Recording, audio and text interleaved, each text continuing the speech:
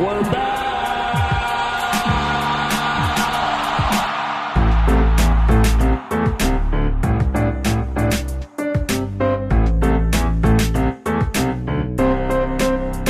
Just give me another beer.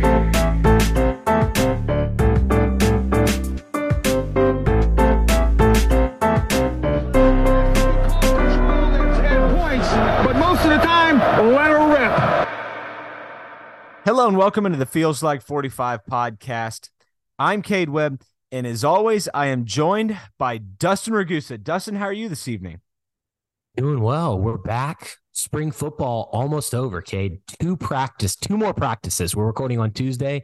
They'll have Wednesday practice and Saturday practice, which Coach Gundy said will be full take to the ground tackling for pretty much the first time all spring. And then we're done until the summer workouts. That's crazy. I can't believe we're already to that point in the offseason. Usually spring football is like football's not that far. And the end of spring football is like, we don't have very much left to go at all. We have potentially Oklahoma State softball winning a natty until it's football time. Like, that's what we're looking at. Exactly. Normally, the spring game would be this upcoming Saturday. It's not. So it's just going to be I think full-on scrimmage type practice. Nice. Is what Gundy made it sound like to the media yesterday when he talked to them. So it'll be interesting to see what comes of that. But yeah, it's weird to, that spring football is already almost over. Like you said, it's kind of crazy. Well, it is crazy. And it's crazy how fast every year you get to January 2nd and the season's over. You're like, man, August is a long way away. And then you look up and we really are a month and a half, we're 2.5 months away from really breaking this team down and getting after the schedule, who we should be looking out for in the Big 12 and the new Big 12. It's going to be a completely new look, and I'm fired up for it. It's also the fact that spring football is almost over is an interesting thing because you were able to get your eyes on some of this last weekend, Dustin. And so I don't want to tee you up, but I kind of do because I know you've got some items to share for us. Yeah. So we kind of teased this a little bit in prior podcast. Didn't want to say it was for sure going to happen because it's never a for sure thing. Similar to 2 years ago, I was able to attend the full practice last Saturday with friends of the podcast, Adam Lunt and our buddy Alex Fuller. They were there with me. So we got to watch the whole practice along with several recruits. There were several guys there from the Legends Golf Tournament, a bunch of offensive linemen, the War Pigs from Gundy's era at quarterback. R.W. McQuarters was there. I actually didn't see him. Justin Blackman was there, did see him. That was really cool to see him back at Oklahoma State. I know there's something either up or coming out soon on OSU Max with him. But I got to watch the entire practice from, the first kind of individual drills, the stretching, all the way through the team periods, red zone work, individual drills again. And then they finished off with special teams. And that's when they let the fans come in for the meet and greets, which we didn't stay for too long for that, but it seemed really cool. There was probably like 200, 300 fans there getting to mingle with the players, take pictures.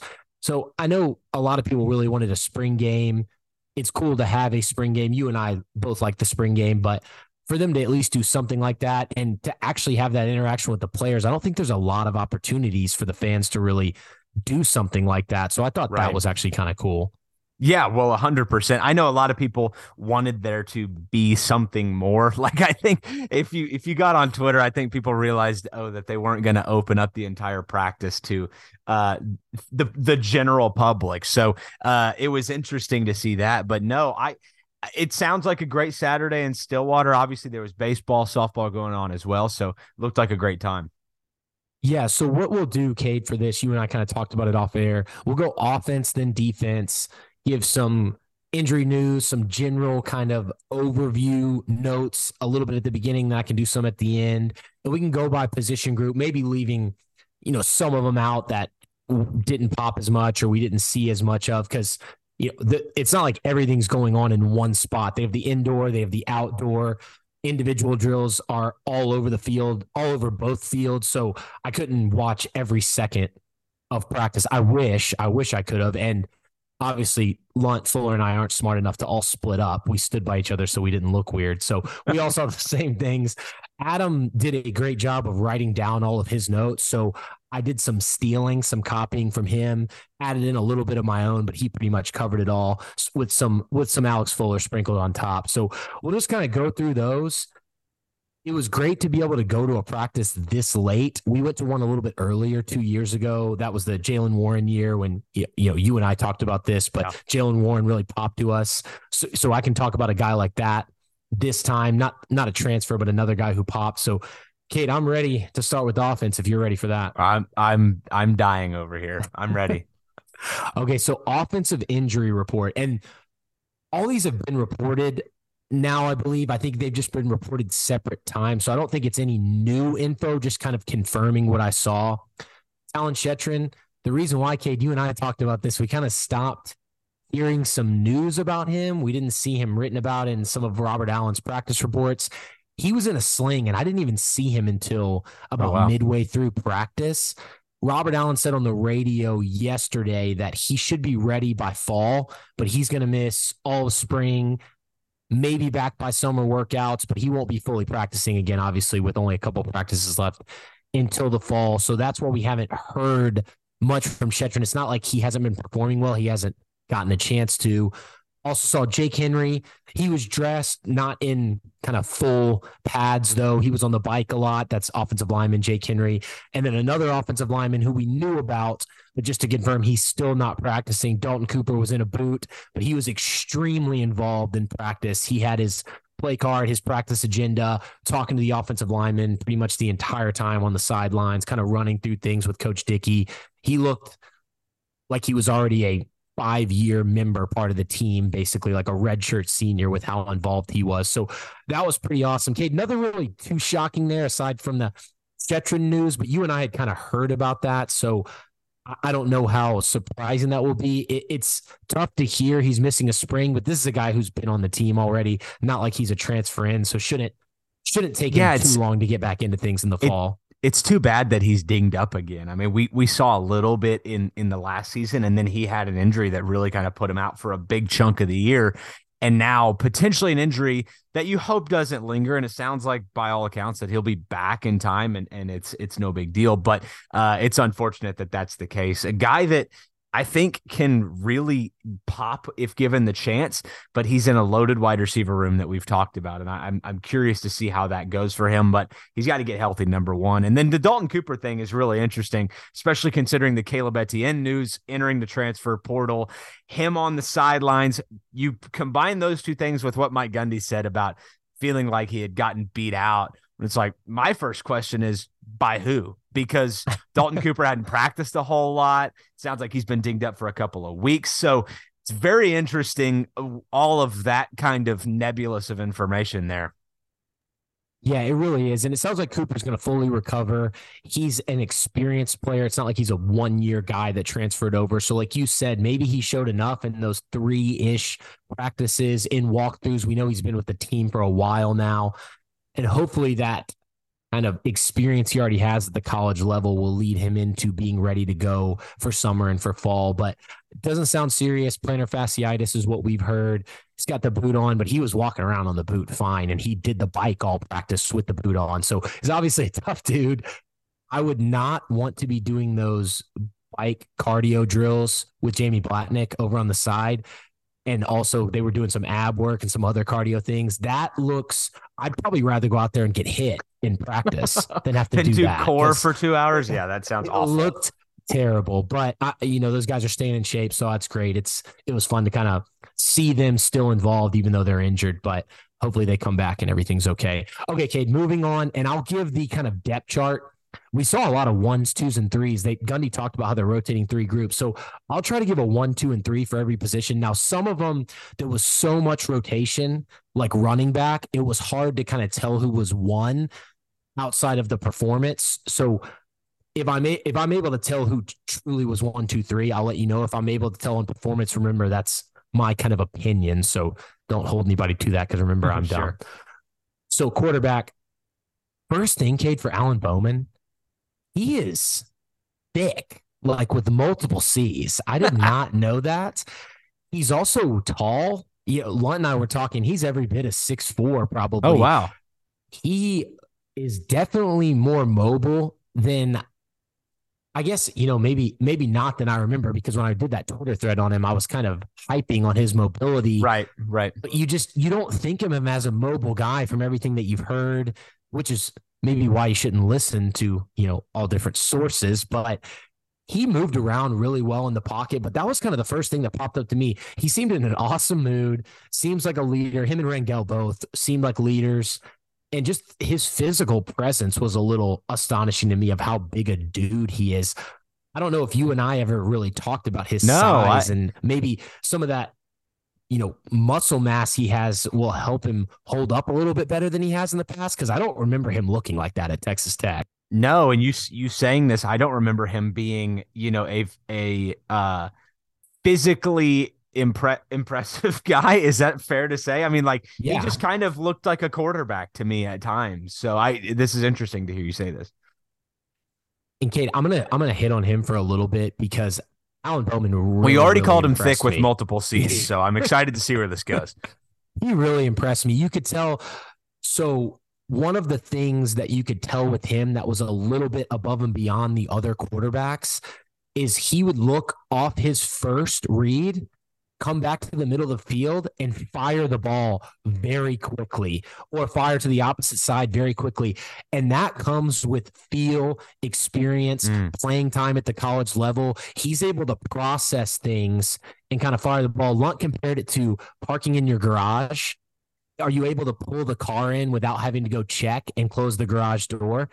It's kind of a feel thing there, being able to turn back to the middle of the field, fire the football, and find the open receiver. He did that on a touchdown pass to Rashad Owens. It wasn't like he found a guy 8 yards down the field. He fired it back into the middle of the defense for a touchdown.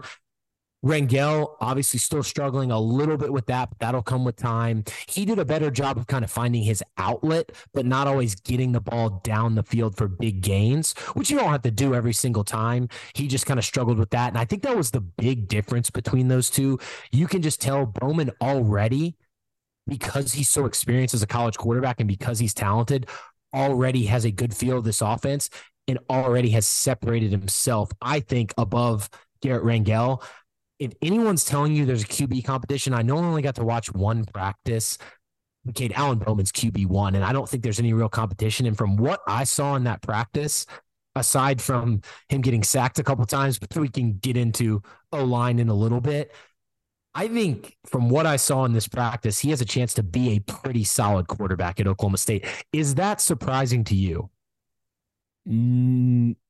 I would say yes and no. I think the level of advancement is what you would expect out of a guy like that. In his 6th year, he has been around the block. You would expect a little bit of an advanced level of knowledge compared to a true sophomore in Garrett Rangel. That does not surprise me. What I think surprises me the most about this is you talk about the zip on the ball, his ability to get back into the middle of the field. And it may not be necessarily surprising, but what I think about with this is that it's not something we've seen a ton of with prior Oklahoma State quarterbacks over the last 5 years. There's been a real problem with throwing to the middle of the field. Spencer Sanders really, for the first time, kind of figured out how to get back to the middle of the field his last year in Stillwater. So to be able to kind of build on that and see Oklahoma State utilize the middle of the field, which is a complaint, I'm excited to see, because I think they have two real weapons in the middle of the field this year, and it'll be exciting to see how that goes. But it is a little surprising, but at the same time, it's what you would expect out of an Alan Bowman. What I think I'm most excited about is it sounds like the physical tools are there, and it is what we've said, a matter of if he can stay healthy. Yeah, that's the big thing, because some of the things I had question marks on, his ability to get out of the pocket and make plays with the mobility. Gundy talked about it. He's able to make plays with his arm, and seeing that in action, he sometimes, which I already mentioned, got pressured and he was able to get free and throw passes that were extremely accurate. We knew he had the touch and the accuracy. That was one of the things that you and I both talked about as one of his major strengths.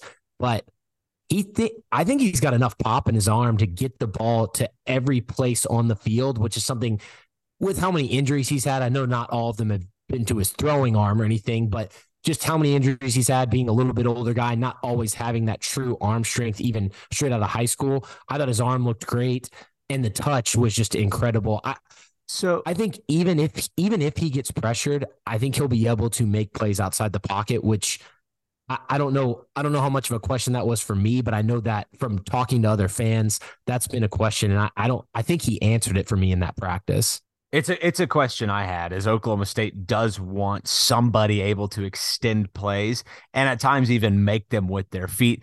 Dustin, I have a question for you. So now you've seen one whole practice with Alan Bowman. You can make this judgment call when I ask you this. Which Oklahoma State quarterback over the last, let's just say 10 years, let's just call it that, is he most like, in your opinion? Is he unlike anything? Because I'm having a hard time when I ask myself that question. Who does he remind you of? Does he have any intangibles that just scream, this former Oklahoma State quarterback? It's kind of tough because I think he's more mobile than a Rudolph or a Whedon, which I'm not going to just straight up compare him to two of the best quarterbacks. No, in I totally State history, get it. But style wise, I think he's definitely more mobile than Whedon, more mobile than Rudolph. He's not as fast or athletic probably as a Chelf, but he's got, or a Sanders even, but he's kind of I'd say he's almost in the middle of all of them, kind of athleticism wise and arm strength wise. He's kind of like floating in that middle part. I don't think he's very similar. He's definitely he's almost the exact opposite of Spencer Sanders. Lunt Fuller and I were talking about this. It's like the thing Sanders was really good at, getting out of the pocket, running the ball, having the big arm. When maybe he doesn't have as big an arm, he's not a pure running dual threat quarterback. He maybe is more kind of cerebral in reading the defense, figuring out where to go with the football after the play has started to develop, which we know Spencer Sanders had some issues with at times and like to just use his legs or get to the check down. So I don't know if I can really answer your question, but I would say you did. Almost the complete opposite of a Spencer Sanders. You did. And I mean, Oklahoma State has had polar, opposite styles of quarterbacks. You just look from like the transition from Taylor Cornelius to Spencer Sanders. You did answer my question. I was curious to see where on that spectrum he kind of lied.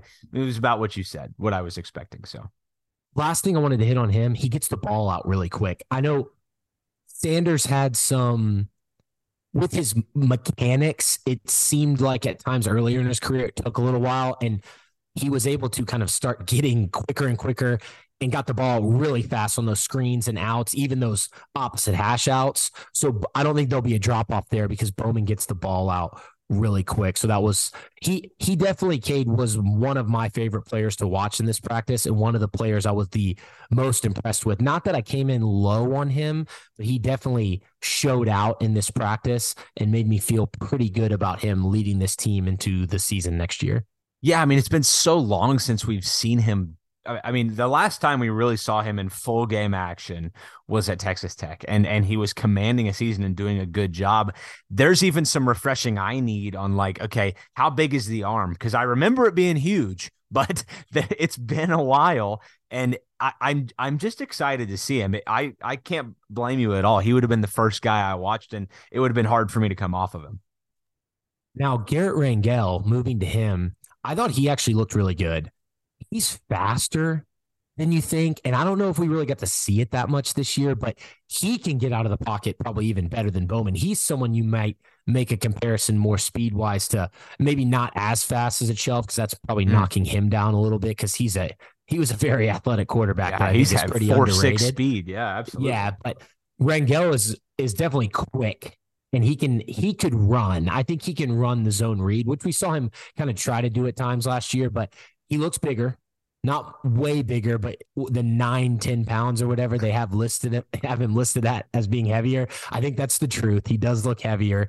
He's still a little slow on his post-snap reads, but pre-snap, Lunt mentioned this. If he knows where to get the ball, he's firing it out there. He had a touchdown to Rashad Owens, who I want to get to later. I know I've already mentioned his name a couple of times. The one thing I noticed with Rangel, his accuracy. It looked much improved. And Kate, I say that, you and I thought he was really accurate coming out of high school. We were shocked at some of the throws he was making in game. He got pressured a little bit. All the quarterbacks did when they were with the 2 or 3 offensive line, because they were all 3 kind of rotating. Rangel, Gundy, and Bowman were all rotating with the 1s and 2s and 3s. They've still been doing that. Gundy mentioned that. So when they were with the 2s and 3s O line, they were getting a little bit more pressure. And we'll talk about that a little bit later. But when Rangel had time, or if he was able to get out of the pocket and make a play, I thought he did a good job. You just like to see him make more deep throws to his second and third options down the field. And he still looks a little timid getting the ball to the middle of the football field, but that's expected. He's a true sophomore with not a ton of in-game experience. So I think he'll get faster at his progressions. I think that'll come with time. I think it'll be good for him to sit behind Alan Bowman. Like we said, if Bowman can stay healthy, but I do think you can see him getting some in-game action last year. Spencer Sanders not being there anymore. He's kind of taken over that lead quarterback role. He was, staying after practice, throwing the football around, which we've seen on plenty of those media interviews when they kind of show practice in the background. Right. He's bought in, and I think the guys really respect him as a leader. I know the offensive linemen seem to really like him. Not that they don't like Bowman, but he seems like a team guy, and I'm really excited to see how much he improves. Hopefully not having to play this year, saying Bowman stays healthy, but the next year. Well, it sounds like not really a QB battle this year, but there will be one next year. So you hope that Rangel can make that leap, and he's going to show it in practice. He'll show it in some game situations. But this is an important year for him developmentally. And we've talked about this all offseason. The ability to learn from a guy like Alan Bowman is critical, and I don't think can be understated. Just to be in that room, hear the way a veteran quarterback talks. I'm excited to see Rangel because I think he's got the physical tools. Just can he package it all together? And obviously, Cade, we won't spend this much time on every position. I just wanted to it's quarterback. It's everybody wants to know. Yeah. So Gunnar Gundy, love him. He just still it doesn't. I see him as a solid backup. I could see him as maybe a group of 5 starter. But Cade, I just don't think, from being in the program for this long now, I don't know if he were to be QB1 at Oklahoma State this year, say Bowman and Rangel both went down, knock on wood that doesn't happen. I'm not trying to put that out into existence, but I would be uncomfortable from what I've seen from him in game, from what I saw from him at this practice. And I actually got to watch him at practice 2 years ago, but that's when he would have been, his first year in the program. I just don't feel comfortable with him leading this team as the QB1. Now, we've talked about this on here. We're talking about the speed of all these guys. He's probably close to Chel's speed. Yeah, no, he's the fastest for sure. Very fast. He wants to run the ball. He knows that's his strength. When he gets out of the pocket, he's looking to make a play with his legs over downfield. He's still got some good touch. He makes some good throws, but the progressions, I guess, kind of lack of arm strength there, lack of touch on some throws, even though I know I said he did have some good touch on some throws. All around, I think he's a clear QB3. Now, I can't say for sure that Flores would beat him out. I think athletically, Flores looked awesome in the individual drills and everything. He didn't get enough reps with the team. He got the least reps of the 4 with any of the team drills. So Gundy's probably the 3 right now. Kate, I'm not trying to bash on him or anything. I just kind of wanted to get that. I didn't see a ton of improvement from him like I saw with Rangel comparatively. Yeah, I mean, and not unexpected. I think Gunnar Gundy is what Gunnar Gundy is, and I don't think that Oklahoma State wants to be in a situation where he's starting. I mean, I think there was a reason that he didn't at times last year when Spencer Sanders was injured. That's a great point, right? Like he was healthy and did not play. So I think it's just put a bookmark in that, because I think that's what Oklahoma State would like to do is not play him. Flores looks the part. Kate, he's very tall. He's already decently sized. The one thing I noticed from him, he looked great. They're throwing into the net, kind of practice on some, that net drill is for kind of like the route timing. So they'll put that net at where the receiver would be based off their drop, based off the call, throwing into the net. And then they're throwing the fade balls into the net in the corner of the end zone, the kind of bucket shaped net. So he did awesome in all of those. One thing I noticed with him, though, he gets the ball out really quick, maybe the quickest of all 4 guys. It's a very quick release. It's a very true QB throwing motion. And I really love that. Again, he didn't get a ton of work, had some red zone opportunities when they did team red zone stuff. I thought he looked fine. He's a true freshman. I can't really evaluate him based off of what I saw in this one practice, but just looking at him physically, watching him into the individual drills, I'm really excited for the future for him for sure. And if we get any notes from extreme camp like we did last year, if we get notes from practice next year, I wouldn't be surprised if he's competing with Rangel for one spot just based off his physical appearance. Yeah, well, I mean, he's kind of he's not a prep school quarterback. You can't call him that, but he's been in Elite 11. He's a camp quarterback. He's been around and he kind of knows what's going on. So I'm excited to see his development, but not surprising that he didn't get a whole lot of run. 100%. Running backs, this one will be kind of quick, Cade. I didn't have a ton of notes on the running backs. They all looked solid. They all ran with the 1s, 2s, and 3s. If I had to pick who I think would be the one based off of just experience with the team and how he looked in this one practice, I would go Ollie Gordon. Jaden Nixon, they used him a lot in kind of third down situations. They threw him the ball, which you pointed out, in some kind of quick outs. Sometimes it's the check down. He seems like he's going to get a lot of run on third down, Cade. I don't know if Oklahoma State's truly been a third down running back team. Like you see a lot of NFL teams go with their third down package or even their second and long package with this, Darren Sproles type of Westbrook type of running back out there. But it looks like they might do that next season. They may have packages for a Jaden Nixon for second and long, third and long, and use him because he's shown to be a serviceable blocking running back, and he obviously looks great out in space when he gets the football. So I thought he looked really good. And then Elijah Collins, I thought he looked solid.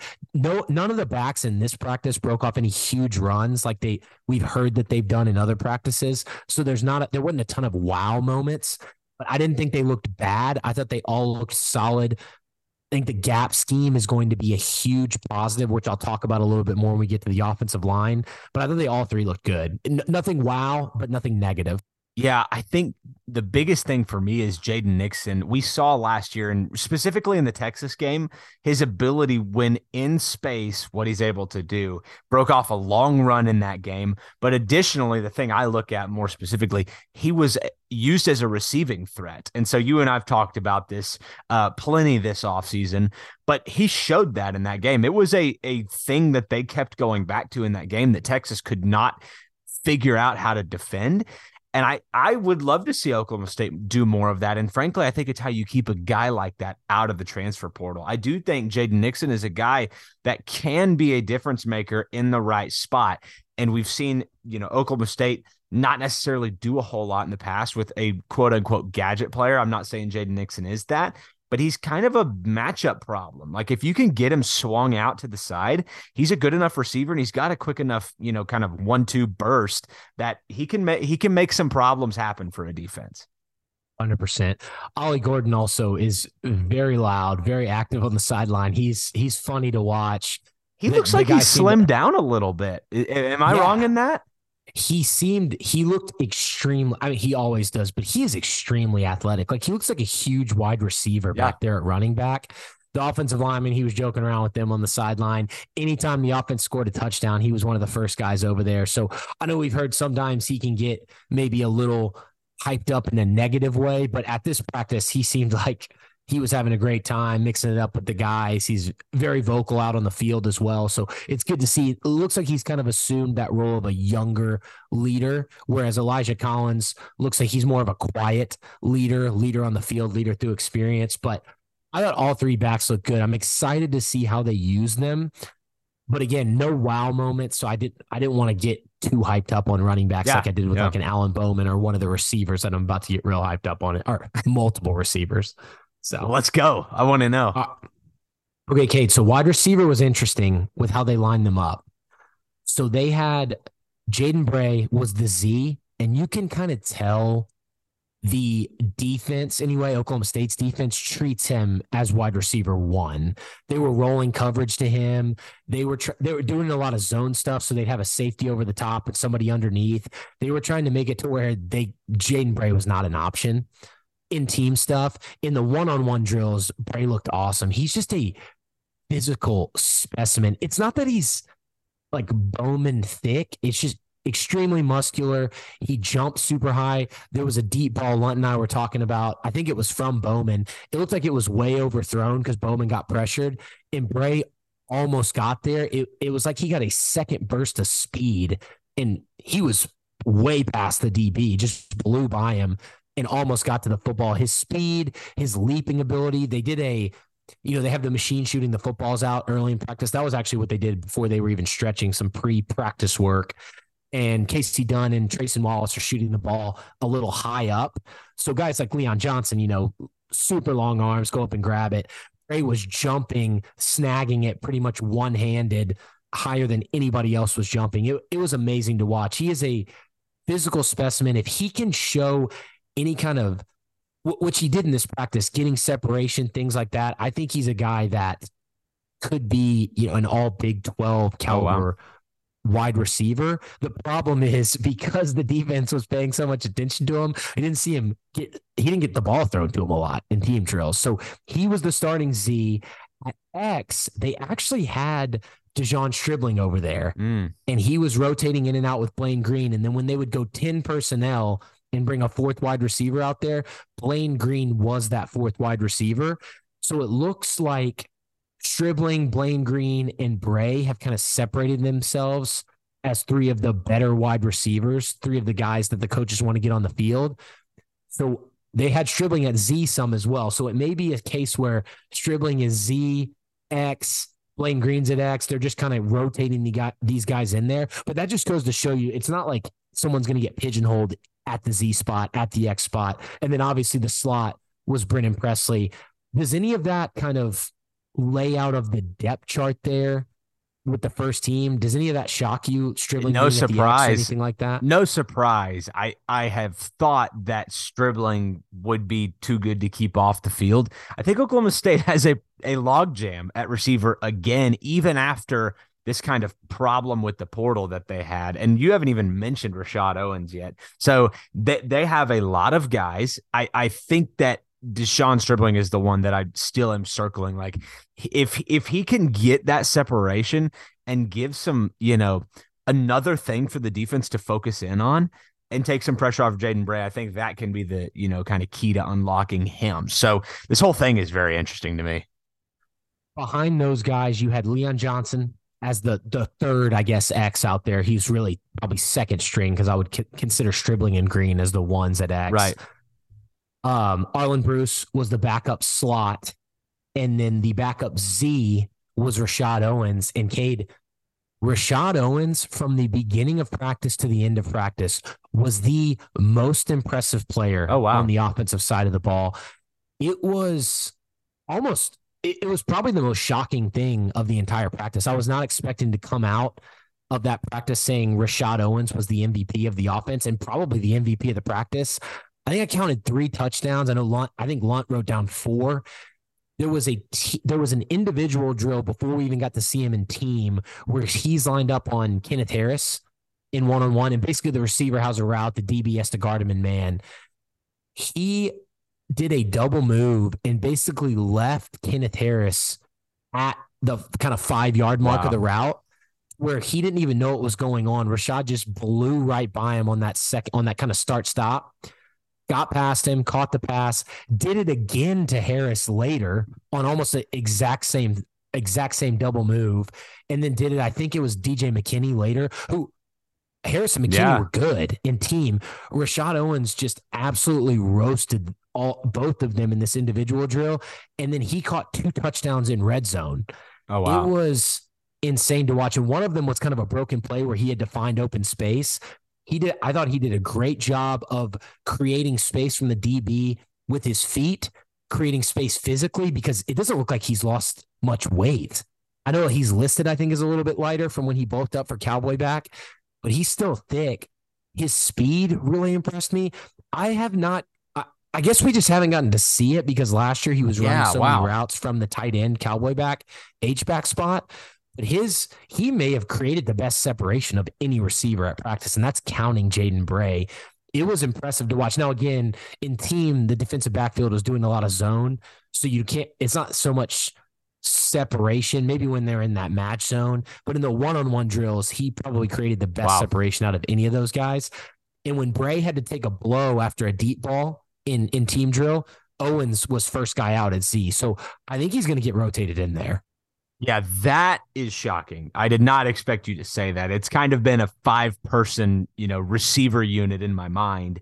Rashad Owens being one of them, or not being one of them, and coming through, as you're saying, as one of the best players on the field is surprising, because when I think of Rashad Owens, I don't think of separation. I think of the ability to make a physical catch. We've seen that in his career, but we haven't seen a whole lot of it. So this is very interesting, and again, highlights the depth that Oklahoma State has there. It also highlights, I'm glad that you caveated that with that Kenneth Harris and DJ McKinney were good, because that was my first thought was, well, we didn't see it a whole lot last year. So I hope that doesn't mean anything about those guys on the defensive side, but man, that's fantastic.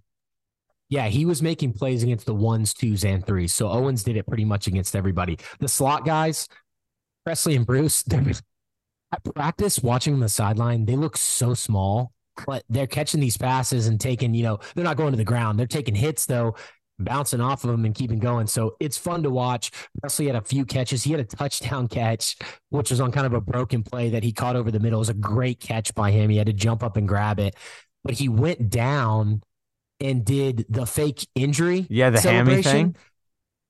I at first thought maybe faking, because we've seen that so much recently, but he kept it going for way too long, to the point where the offensive guys on the sideline started walking over, and when he got up and started celebrating, I think a few guys weren't super happy with that, because I thought he was actually injured. It scared me after he was down. I mean, he was down there for like a full minute. Oh, wow. His hamstring. Yeah, that's a commitment to the bit. That's good stuff. It was funny, though, and then everybody started laughing a little bit after that and jumping all around. But Presley looked awesome. I think he's going to be a main target. I'm just not talking about him as much as Bray and Owens, because Bray we didn't get to see a lot last year, and Owens was kind of unexpected. So I wanted to hit them two first. But Presley looked great. Arlen Bruce, his foot speed and quickness in those one-on-one drills really stood out. He's a guy that I think can create separation at the slot position. He's going to be, man, Kate, I hate to say it, but his kind of quickness, foot speed may make up for, JPR was probably one of the most sure-handed receivers we've seen at Oklahoma State in recent years, especially at that kind of slot position. I don't think Bruce has that as far as hands, but his foot speed and quickness and route running may even make up for that a bit there. I'm not going to say it's a complete wash. John Paul is an amazing receiver, but I thought Bruce looked great, and I think he'll fill that JPR spot in very easily for this team. Yeah, I think you lose some physicality and size potentially without JPR out there, but it sounds like, and if you watch the tape, I mean, he pops as kind of a dynamic playmaker, maybe even more of an open field playmaker. We haven't seen Presley, get that opportunity a whole lot. He's a sure-handed possession receiver, great route runner. I feel like Arlen Bruce, though, is kind of a guy that can take a tunnel screen 80 yards. You know what I mean? And I say that Brendan Presley's running kickoffs back for touchdowns, but I think you get my point. I think Arlen Bruce might have more top-end playmaking ability, and so I'm excited to see how it goes. Blaine Green, next up, who I wanted to talk about, he just looks like a tight end out there running around, and that's not negative. He's just so big. I don't know. Lunt and I and Fuller and I were kind of talking about this. We didn't really see in those one-on-one drills him really create separation. It's almost like he wasn't always trying to, because of his physicality and his vertical. He's able to get up above the DB, and he's got such long arms, make the catch. He's going to be, I think, one of the primary red zone targets. Yeah. And along with Jaden Bray, I think, and probably Leon Johnson too, but I think Green probably gets more snaps than a Leon Johnson at X. I think he's your fade ball guy. I know some people don't love the fade route when you're down in the red zone, but I think throwing it up to Blaine Green is going to be a high percentage throw, especially coming from a touch thrower like Alan Bowman. His brother was the red zone guy, so it's not shocking, and they're not the same receiver, but they have a lot of similarities. And so that's not mind-blowing to me. Yeah, not the crispest route runner, but I still think he's a guy that's going to pop this year and get a lot of catches, a lot of yards.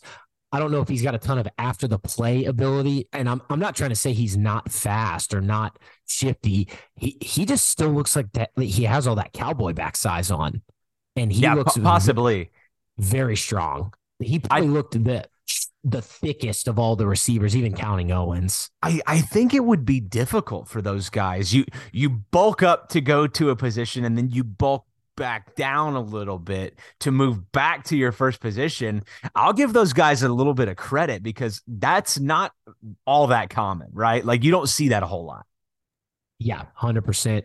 To stay on the X position, Stribling, I think where Lane probably has more physicality and more of that go up and get it. Stribling maybe is a little bit better of a route runner and maybe could create a little bit more separation with his quickness. He made some plays. I don't know truly, like if you were to tell me, and I'm not saying Stribling's going to mainly play X. He may even end up moving back to Z if Shetron comes back and they want to play. I don't know how it's all going to shake out or Leon Johnson starts to pop a little bit more. But if you were to ask me right now who I thought would start between Stribling and Blaine Green, who would get more snaps, I don't think I could give you an answer. I think they were pretty neck and neck as the second receiver to Bray's one. Not counting second outside receiver, not counting Presley and Arlen Bruce in that. But it was pretty tight. I thought Stribling looked really good. I'm not saying he underwhelmed for me at all. I thought he was solid. I just think Blaine Green is really good as well. So I'm not sure who would get more snaps out of the two. And who knows, maybe Stribling moves back to Z and split snaps with Bray. I'm not 100% sure. And then the last guy I want to hit on, Leon Johnson. He is, I mean, I know it's not going to come as a shock to anybody. He is insanely tall. He's very lean, but not skinny. He just looks skinny, I think, because he's so tall. But he wasn't I think he may need the summer and the fall to kind of really learn some of that physicality, which he probably didn't get at the D3 level. At this time, I think he's probably behind Bray, Stribling, Green, and even a Rashad Owens in the pecking order there. I know all those guys don't play the same receiver position, but if I was ranking outside receivers and who impressed me the most and who I think would get the most snaps, I'd probably have him at what was that, fifth? Yeah. Again, not a knock. I'm not saying he's a bust or anything. It just seemed like he's still not completely used to that physicality because in all the catch drills where there was no DB on him, like I'm talking about shooting out of the machine, he didn't drop one. All the ones where Trayson Wallace and Casey Dunn have the pads on their arms and they're slapping at the hands, slapping in the helmet. He never dropped one. So he's got great hands. He's got great athleticism. I think he's physical. I just need to see it on the field, and I don't think I really saw that. Yeah, and I think it's exactly what we discussed about him is that's what's going to have to come. And now that you've seen it, I'm not surprised to know that. Here's the other thing. I don't think barring injury, like just the way the depth chart shakes out, I don't think you need him to be ready to go day one of fall camp. Like he's probably the guy that can take the time to develop just the way the depth chart shakes out. You've added a little bit in pulling the Cowboy backs back in.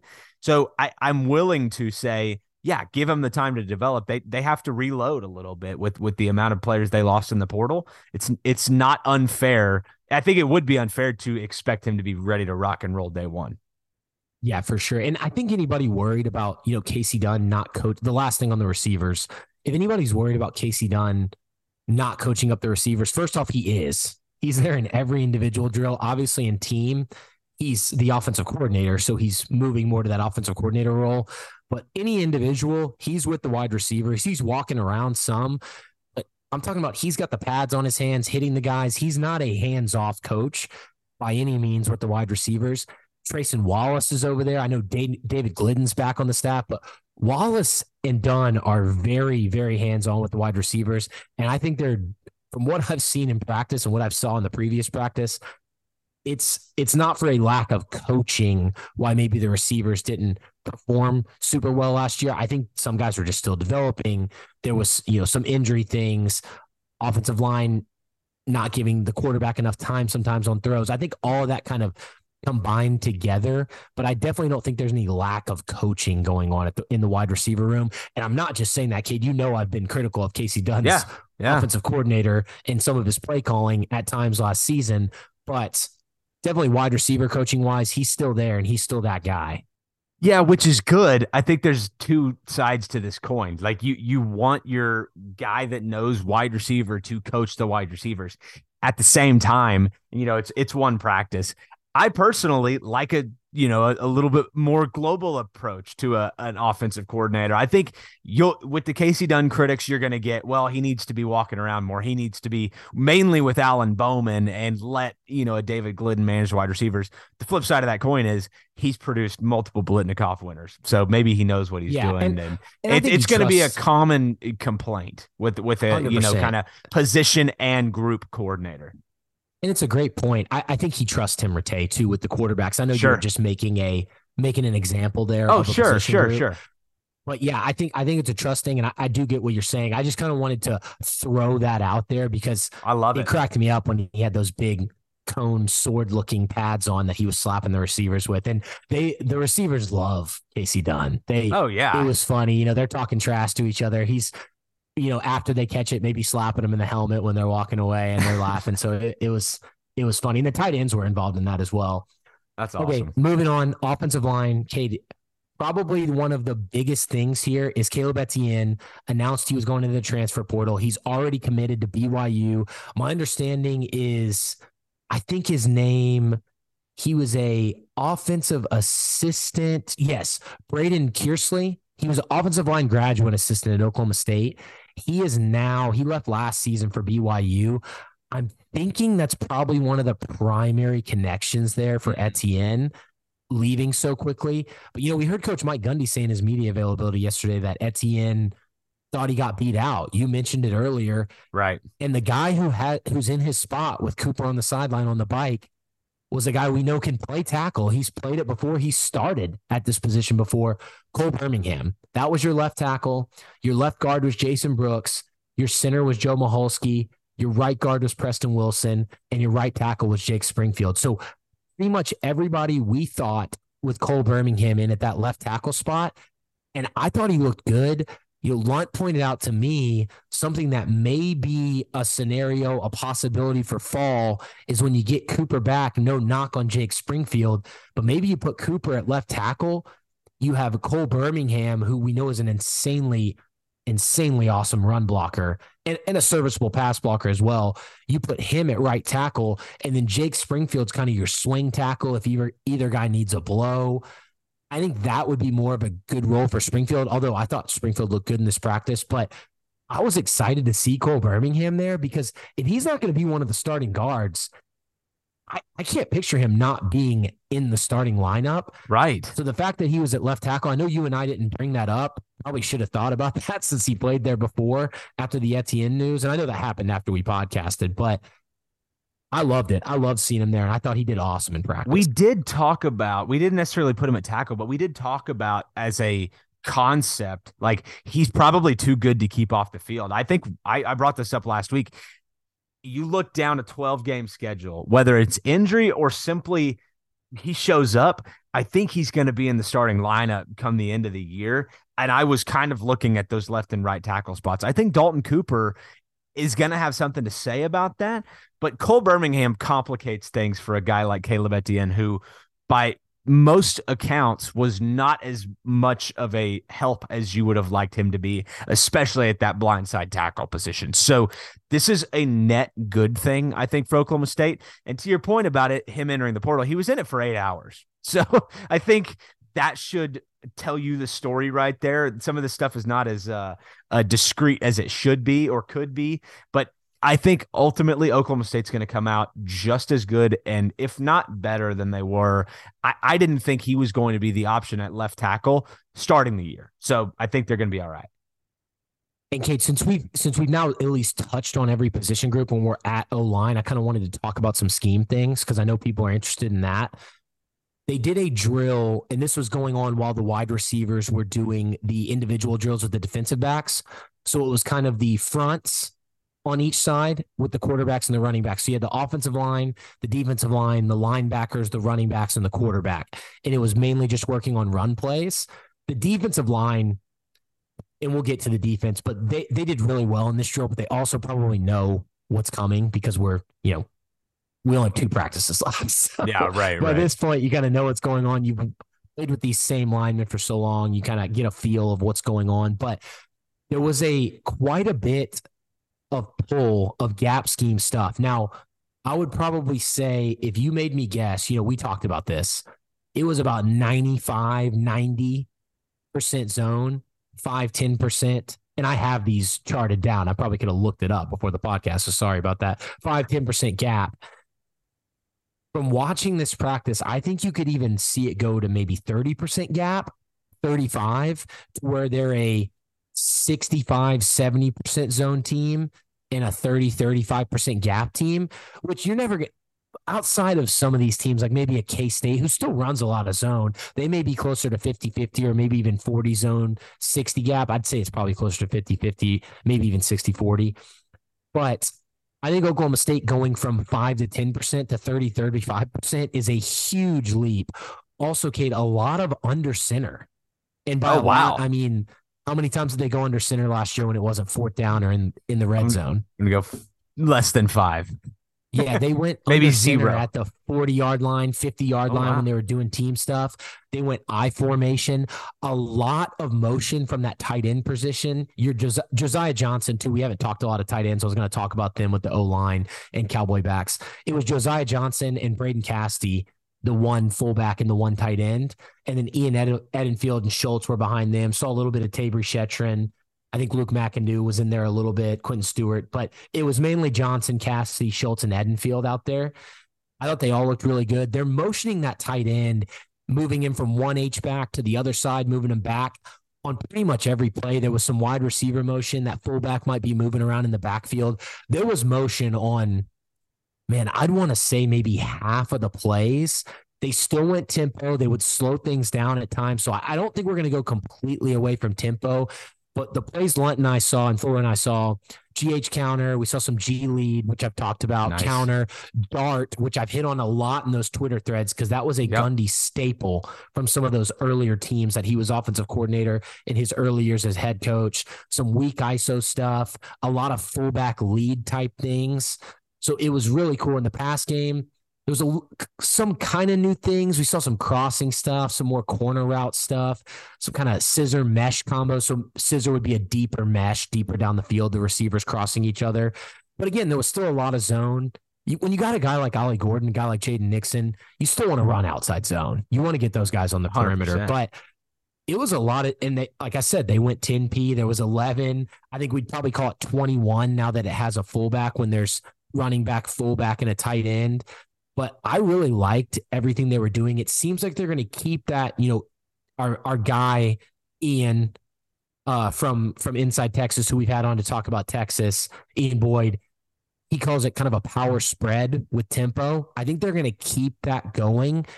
If they're able to find a good balance between that under center, that run game, the gap, the zone, the pass plays, if Bowman and the receivers can perform and the backs can give you enough there, because the offensive line was opening up holes, the first team offensive line. So if you can mix that all together to where you're not a one-trick pony and you have to just go to the pass game, I liked what I saw from this offense. It wasn't drastically different. Like, you're not going to be like, wow, this is a completely new team. But there are going to be plays where you're going to say, hey, have we ever run that before? So I know, Kate, all that was a lot, but I wanted to hit that before we went any farther into the offensive line since we're kind of wrapping up the offense right now. No, I'm glad you did because I'm trying to kind of conceptualize this in my head. I didn't get to see it, but I'm trying to think of an offense in this conference that goes under center like that. And the only one I'm coming up with is Baylor in my head. Like, you've seen their like they like doing that and they like using motion. And I know that they don't do a whole lot of gap stuff. It's mostly zone, but that's kind of where my head went. But it sounds like Oklahoma State, and correct me if I'm wrong, might be a little bit more pro slanted in some of their alignments. Yeah, I think so. I think you're going to see a little bit of that under center I formation. The I formation cracked me up. I know I texted you about it. That's fullback and running back lined up directly behind the quarterback under center. They did that at the 45-yard line. So it wasn't like they were in there. So it What was a fun to crazy watch. idea. Now, again, I'm not saying they're going to be under center every play. These were things that I saw that I didn't see last year. So take that with a grain of salt. I'm not saying this is a complete offensive overhaul. They're still going to run inside zone. They're still going to run outside zone. There's just going to be that fullback and tight end out there. You may see some under center. And I think they're going to pull the tackles a lot with Dart, whether it be Dart or GT counter, and then obviously the guard on GH counter. They did some kind of tackle fold stuff where the tackle will kind of come back inside and someone will pull the outside, which was interesting. I don't think I've seen that on film in any of the old film I've watched from Gundy's older teams, but I've only watched 6, 7, and 8, 2006, 7, and 8 so far. So if I get to that, I'll definitely put a video out there. But to finish up the offensive line, I thought so. The twos were Calvin Harvey at right tackle, who looks like he has slimmed down. I know he came in, he was really heavy. He looked really solid out there. Matirko was at right guard, who we know started last year. Austin Kawecki at 2 center. Davis Johnson at left guard behind Jason Brooks. And then Jack Dean, the true freshman, at left tackle. I thought Dean looked awesome. He could obviously probably use a little bit more weight, but the older guys kind of took him under his wing on the sideline. He seemed to be a big question asking guy, talking to Coach Dickey a lot. So I thought that was cool to see him out there. Jason Brooks, you can tell he's one of the better linemen on the team. I thought Preston Wilson actually looked really good. Joe Mahalski, one of the things we've talked about with him is his snapping. He did have a couple bad snaps in this practice, so hoping he cleans it up. I actually think I only truly saw one. But again, I wasn't watching every single one. The fact that there was one made me think there maybe was another. He looked good, though, blocking. I know he's going up against Colin Clay and Justin Kirkland, so that's tough. The 2 offensive line, obviously Materko's experience. I thought Harvey looked okay. Kawecki struggled, but he was going up against Justin Kirkland and Colin Clay. They were rotating in and out with the twos. It's something you have to remember. The second and third offensive line struggled, but you're only playing 3 defensive linemen. So your backup defensive linemen at some points were Anthony Goodlow, Justin Kirkland, and Xavier Ross. Yeah, you're coming in with fresh legs. One of those guys started at Tulsa last year. One of those guys, Adam Lunt, has said may be the best transfer in Oklahoma State history, and we're obviously going to hold him to that. And then Xavier Ross, who got a bunch of snaps the past 2 seasons. So you got to take it with a grain of salt, but I wasn't super impressed with the second and third team offensive line. I thought the ones looked good in run blocking. I mentioned it earlier, pass pro, a little susceptible at times. I think they can continue improving, though. Obviously, if you get a Dalton Cooper in there, we know he's a really good pass blocker. I think you need the 5 guys we talked about. You need Cooper, and you need a guy like Materko to maybe step up even a little bit more, because you need 7 or 8. Right. Just in case there's injuries. And I don't know if you want to throw a Harvey out there, although I thought he looked solid, a Kawecki or a Davis Dotson. And then the guys behind them, Jacoby Sanders, Hilton Marsh, Noah McKinney rotated in at the 2s behind Harvey, the UNLV transfer. Evan Vax, our guy Villami, I'm not going to even try to say his last name, was at left tackle, 3rd team. I don't think you definitely don't want to play any of those guys this year. From that 2nd team, right now, I'd really only feel comfortable with Matirko, and then whatever tackle is the 2nd team tackle, if it's Springfield, Birmingham, or Cooper. So I think you want one other guy to step up. But overall, offensive line, I thought they looked solid. Still some room for improvement. I wasn't incredibly impressed, but I think they are definitely 100% better than last year. Well, that's fantastic. I think that's the one thing that I'm looking for. And I was just hoping you would say is that's a better offensive line than last year. We've thought the gap scheme would help, but it's good to see that. And again, I think they're deeper. You're right, though. You want 7 or 8, and I hope they have that. It sounds like, your starting depth is an improvement. What do you have beyond that? Jack Dean, you've heard great things about. You even echoed some of that. Austin Kawecki, I just think you need – I would say you need 8 because injuries are going to happen. So, yeah, I completely agree. I think that was a great way to kind of summarize it there, Cade. And I think we can move on to the defense, go a little bit quicker just because offense is kind of with a new quarterback. Star of the show, yeah. And I know there's a lot of new guys on defense too, but there's a lot of familiar faces and a lot of guys we already know are really good. Now, Kate, I'll probably put these depth charts out that I made. Again, these aren't official by any means. These are just what my eyeballs saw. So I could probably put these out on Twitter and just show a little bit difference to what we put out because we put our first iteration out at the beginning of spring. So maybe after this Saturday, just if anybody gets injured, I'll probably take them off. Not saying I keep talking about injuries. I got to stop doing that. But Yeah, you do. I'll put this out there on Twitter so everybody can look at it. But for defense, start with them. I wanted to hit the injuries. Eamon Oates. We haven't heard much from him. You and I actually said that on the last podcast. Right. He was on the bike. So that's probably why. I don't know what the injury is, but he did not practice in any of the contact stuff. Hope if he was on the bike working out with those guys like the whole time, so it can't be anything super serious on his lower body. You wouldn't think. You would not think that. Unless it's a knee, maybe, because you're kind of locked into that stationary bike, but he didn't look like he was limping around or anything, so it may just be a precautionary. And then Aiden Kelly, but we already knew about him. He did not have the sling on anymore or anything like that, so he looks like that shoulder's ready to go for summer and fall. Looks like he should be back soon. Okay, that's great news. Defensive line, very impressive. I love the defensive line. And Cade, I keep saying when I'm saying like Rashad Owens is very impressive, it's not because I didn't think he was good. It's just I didn't go into practice thinking I was going to come out with Rashad Owens as the MVP. Like I said earlier, again, D-line, we've had some question marks there. Right. They lost some guys. They weren't, up to what we thought their standards should be last season. I thought they were awesome. Oh, wow. And I even said that the offensive line run blocked well. I still thought the defensive line won enough to where I would give them the advantage. And the offensive linemen that I named that were out there are guys that we know could perform, especially like a Jason Brooks, Preston Wilson, Cole Birmingham, and who are very experienced guys. And I thought Justin Kirkland and Colin Clay both looked good at nose tackle. They were rotating in and out. Man, Kirkland is a monster. Oh, wow. Like Lunt said, he's the real deal. He's extremely quick, which you and I said was kind of our knock on him. When I did that Twitter thread, I watched 3 full games of his film from Utah Tech, and I still thought he looked a little just not super athletic out in space. That is not the case. I was very wrong. Very quick, extremely strong. He's moving guys all around when they're doing the leverage drills with the offensive linemen. No one can really hang with him at all there. Extremely disruptive. Like I said, Lunt said he may be the biggest impact transfer that Oklahoma State has ever had.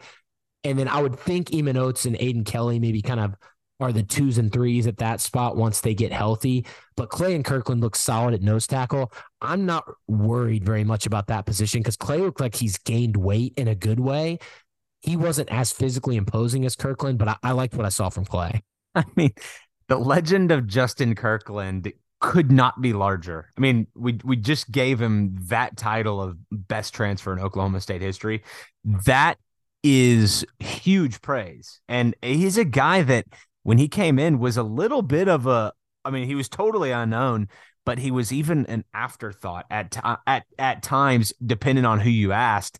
And I think it's unbelievable how we're only in April 18th, and he's now to that point. So, and I believe you guys. I mean, I can't wait to see it. The defensive ends, they kind of rotated around some. There's that Viper defensive end, maybe a little bit more athletic. They would put kind of 2 of the bigger defensive ends out there, like maybe a Xavier Ross, who we've seen play defensive tackle. So they were rotating them all around, but it was mainly Latu, Walter Scheid, and Goodlow kind of rotating with the ones. Latu looks like The Rock now, like Dwayne Johnson. His arms, I don't remember this from last year. His arms are not as big as Justin Kirkland's, but he's probably the second most muscular arms on the defensive line. Not like what I thought you were going to say. Wow. It's not so much that he maybe put on weight as maybe just defined them more. Like he just looked monstrous, and he probably could play that non-Viper defensive end as well. He mainly seemed to be at that Viper spot. Behind him was Deshaun Brown, who really was exciting to watch out there. I think he is someone that if he got snaps out there, you wouldn't feel like you're throwing a true sophomore the field. He looked really good. Like I said, Xavier Ross was rotating in, which is a little bit different position for him. They're still going to kind of line up in a 3 tech sometimes, but they may move out to even a 5. And he looked comfortable with that. I thought Walterscheid looked good. I didn't think there was a huge drop off between Goodlow and Walterscheid. I liked Goodlow a little bit more probably, but Walterscheid just so experienced in this defense, probably a little bit less athletic than Goodlow, a little bit more athletic maybe than Ross, but he looked really good. Jaleel Johnson and Isman Hundley were getting some reps out there. I thought they both looked solid.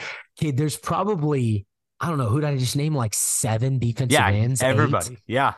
So all of them looked really solid. I think Isman Hundley and Deshaun Brown might be in the rotation. And with how much they rotated these guys in practice, I think you could see kind of, what was it, 2 years ago when they were rotating the defensive line, like every time the offense. Yeah, like a platoon style. Yeah, made a sub. So I think you could see something like that. Defensive line, I mean, kid, I'm going to say this about every group as we go along, probably. The defense won the day, even with all the positives I had on the offense. The defense looked awesome. The defensive line was probably a highlight. When we get to, I'll finish with the other highlight, which would be safety, hit, linebacker, and corner in between. But anything shock you there? I just thought the defensive line looked awesome.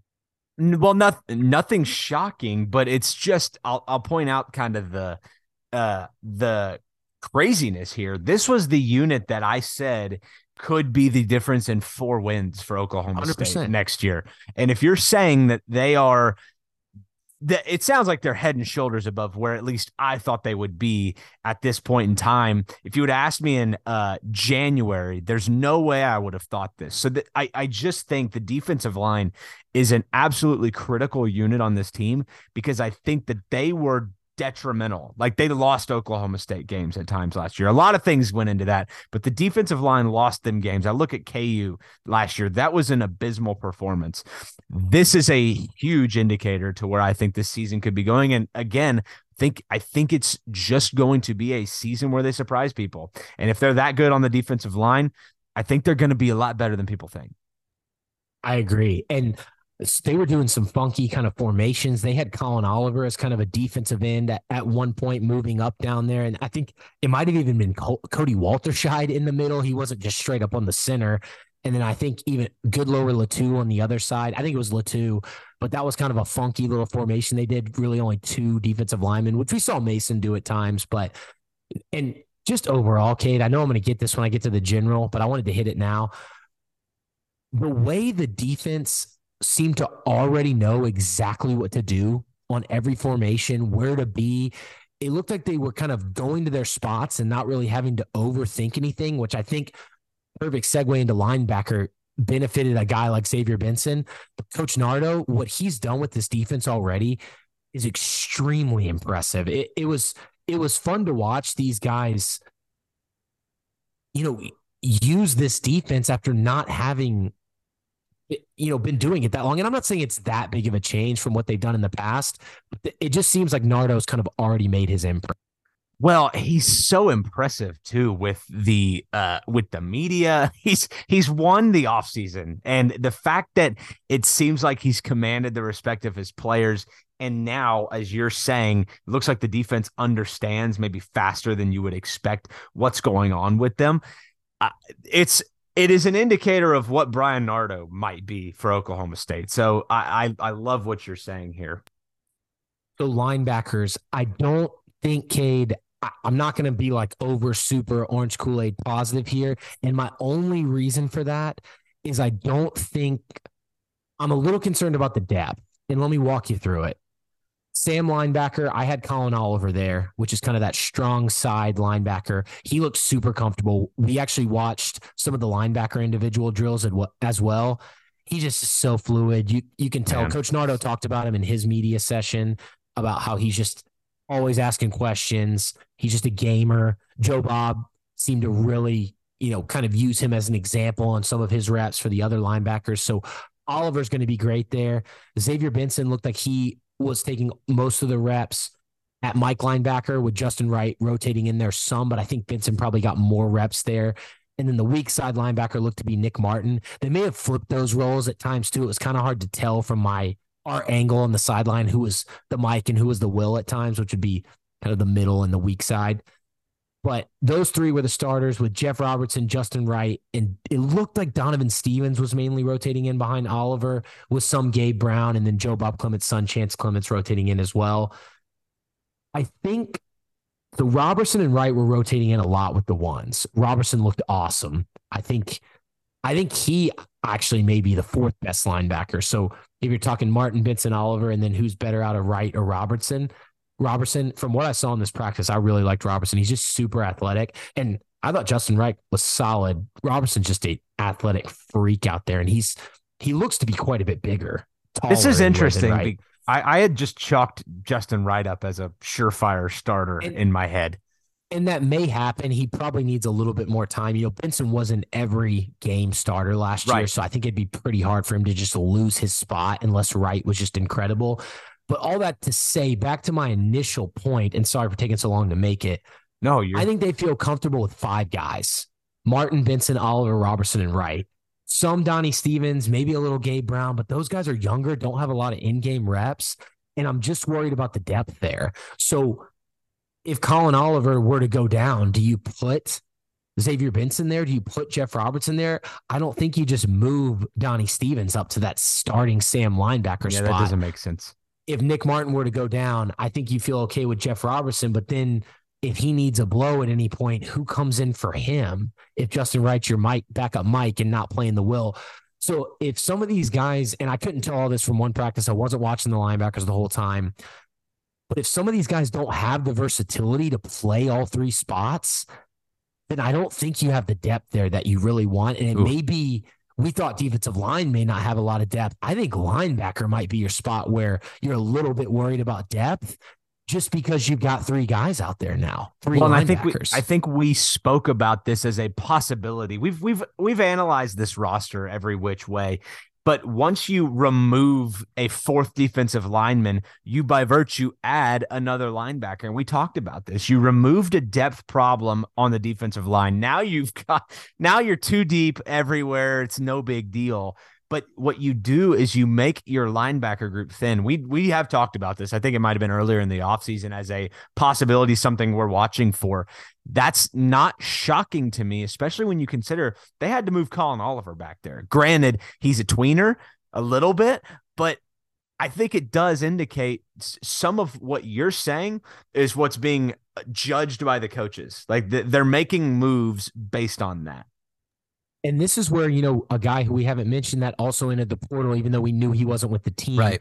Ben Kapinski, I know he didn't think he would have fit at this spot, but I personally think he would have been able to at least I think he probably wanted to be a starter, but I think he would have been a serviceable backup linebacker here and greatly increased that depth. So thinking about it more and honestly talking through it with you right now makes me wish Kapinski was still here when previously I thought, he's not that big of a loss. We've got some guys out there, even though I love Ben Kapinski and we both do.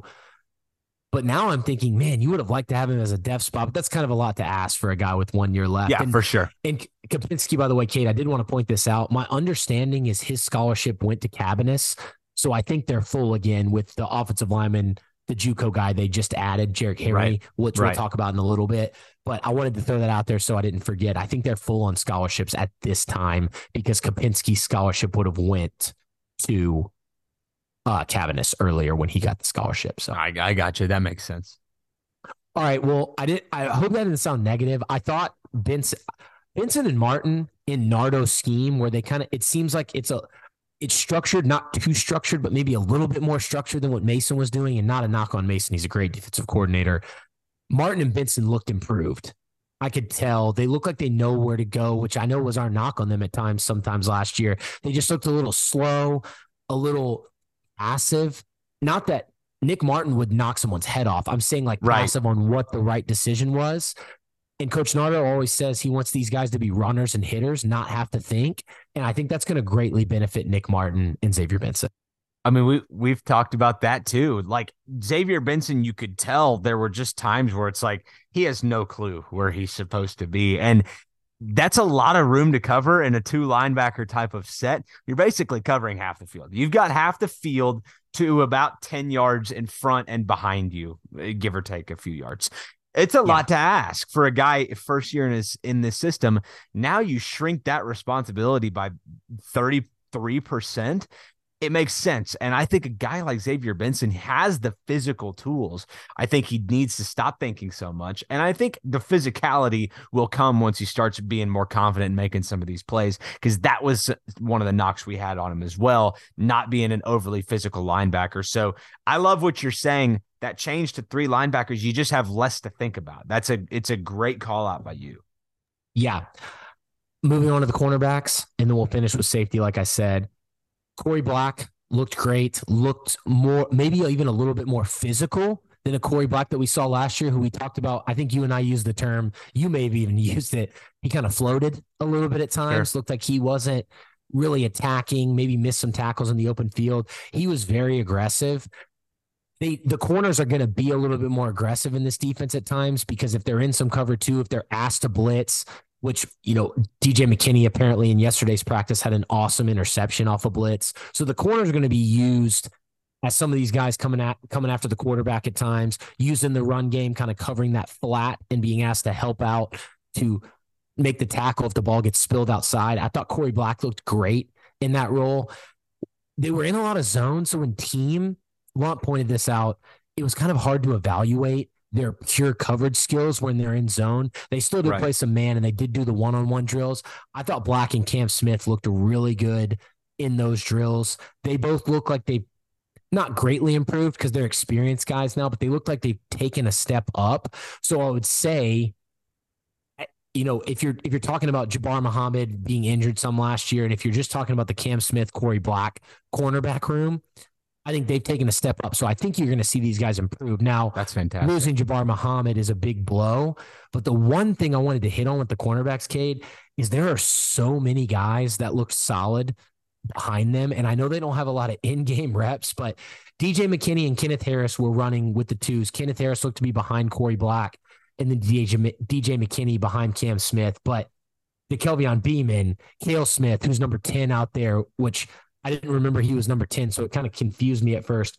Jordan Reagan, all these guys are getting a lot of reps out there, rotating in with the 2s. I thought they all made plays. I thought they all looked pretty solid. I know I talked about Harris getting burned by Owens, but I think that was because Owens was running some insane routes. I think McKinney and Harris are good to have behind Smith and Black, because I think they're going to push them for starting spots. And I thought DeKelvin Beeman looked really good, who you and I we've heard really liked out of high school. We've heard good things about him. I think he can make a push for the 2 deep.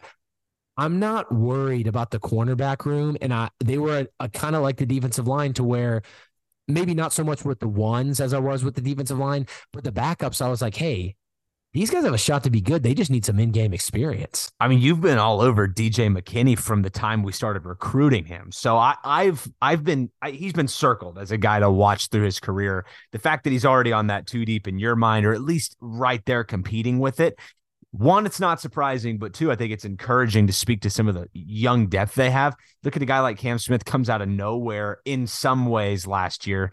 Now, I do think, I love what you're saying. There's a lot of guys around there that you might feel comfortable throwing in there. I love what you're saying. And I think moving to safety, but kind of segueing, I think safeties like Cam Epps and Lardarius Webb could also play cornerback. So I'm not worried. With 2 cornerbacks out there, I'm not super worried about the depth. Again, I know they don't have a lot of in-game reps, but compared to what I was just talking about with linebackers, it's not really a worry for me. Right. And then, Cade, finishing it off with safety, aside from defensive line, man, Trey Rucker, Kendall Daniels, and Lyric Rawls out there, they are huge, and they are so physical.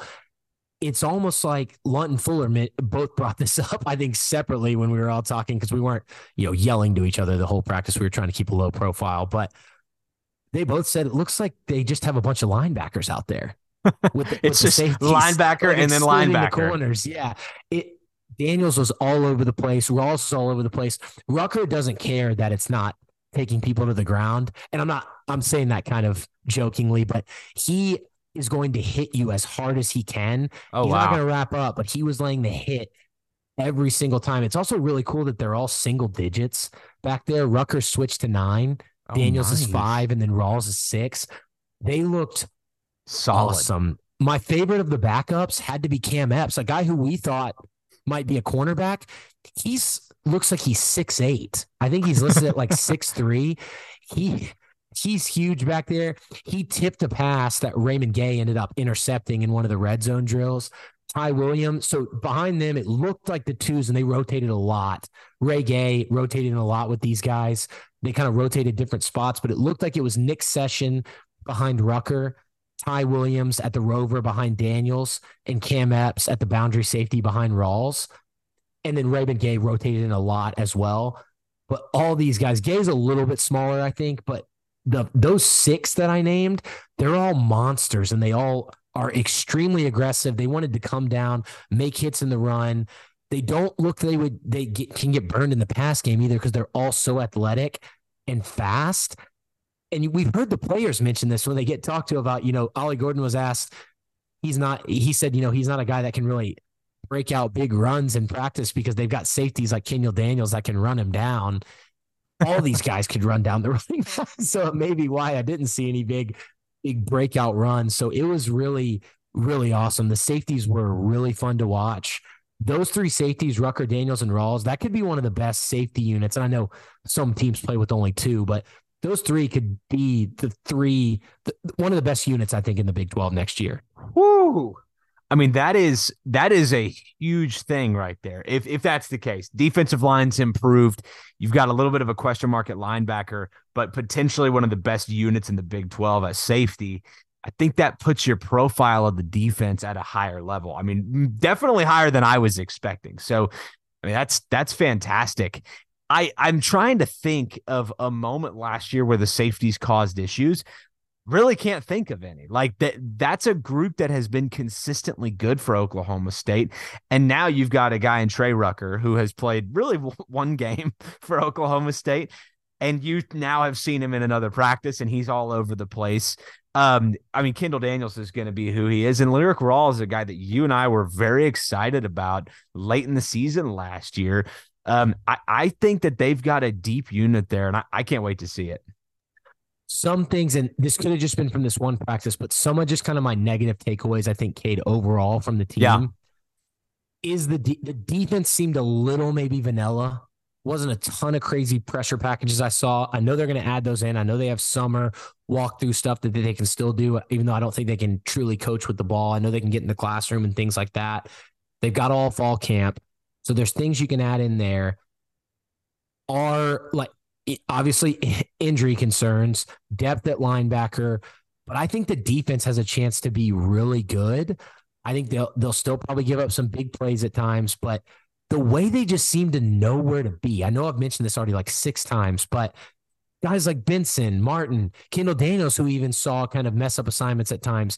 It might have just been Derek Mason. We heard this, and you and I mentioned on the podcast, he may have been trying to do too much at times and trying to do too many kind of in-game adjustments that weren't really working on during the week at times. We've heard that rumor. Right. And if that's the case, Nardo has definitely simplified things. I want to see it kind of continue to evolve. So as we get into the fall, I'm sure we'll see more things. I'm not thinking that's not going to happen. I'm just saying that's one of my takeaways for now. On the offense, I think can the offensive line consistently run and pass protect? Can they stay healthy? And when given the opportunity, can these running backs make plays? I'm not as worried about the receiver core. I'm not as worried about Alan Bowman just due to his experience there. Obviously, his health concerns in the past are a little worrisome. Receiver, quarterback, I feel good about. Run game and offensive line, just overall consistency and overall health are some of the things that, if all of those things I'm saying, which I don't think that it's that huge of a question for some of these things to happen aside from offensive line health, which in the past, if all those things happen, if that one practice is an indicator of how the season goes, I think you and I, was our prediction 9 wins? Yeah, I think we've landed where we 9. got to 8 or 9. I don't think 9 wins is unrealistic at all for this team. And if everything goes as planned, maybe you get to 10. If some things go a little awry, I think you could still get to 8. But I would say this team, if there's not some crazy injuries, if guys just kind of fall apart in the locker room and things like that, which you heard maybe happened last year, I think this is for sure a bowl team, and I still feel pretty good about the 9 wins after watching again, That one was practice, but that. still. Yeah, that was my question: is do you come away feeling about this team better, worse, about the same? Sounds like maybe better. I think a little in some better. cases. Yeah, I wouldn't say drastically. And I know I got really hyped about some of those groups, but those were groups maybe I didn't think were as good. So to see that, and I think it was a really good practice overall. I saw Robert Allen write about it and say it was one of the better practices. So I think we kind of lucked out there. But I feel a little better than I did before this practice about this team going forward. And at some positions, like quarterback, Alan Bowman, I feel pretty good about him moving forward. Yeah, I mean, I just want to touch on one point you made just a second ago about the offensive line and the run game. If you're entering this season not wondering that, if this offensive line and run game can do this consistently, you haven't watched Oklahoma State very closely. I mean, that is the question that has plagued them. And the answer has usually been no. Like, usually the answer is no, they cannot block consistently. No, they cannot run the football well. Mike Gundy's going to try it. He's going to do it until it works. But the answer has usually been no. And if they can unlock that, it changes everything for Oklahoma State. Yeah. No, I completely agree. And it's to the point where from that practice, I didn't see, like, is there a running back that is a true Jalen Warren type that we saw from recent years? I don't think so. But do these running backs fit well with some of the changes that we've made to the offense? Is the blocking scheme going to help them more?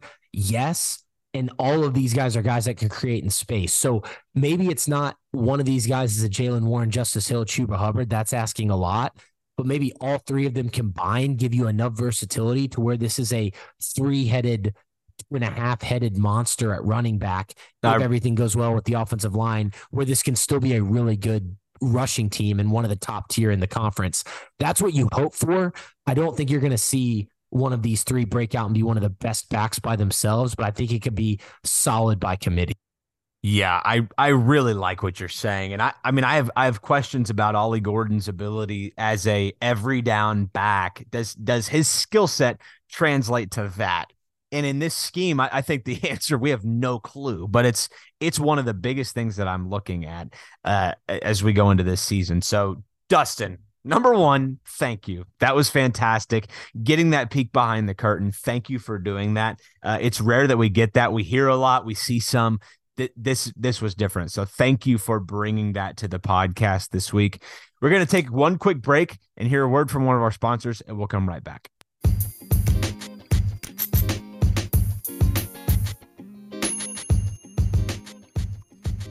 Check out Home Field Apparel's new Oklahoma State line. I don't know if you have. I know Dustin and I both are rocking the new Home Field Apparel shirts that have just gone live on their website at homefieldapparel.com.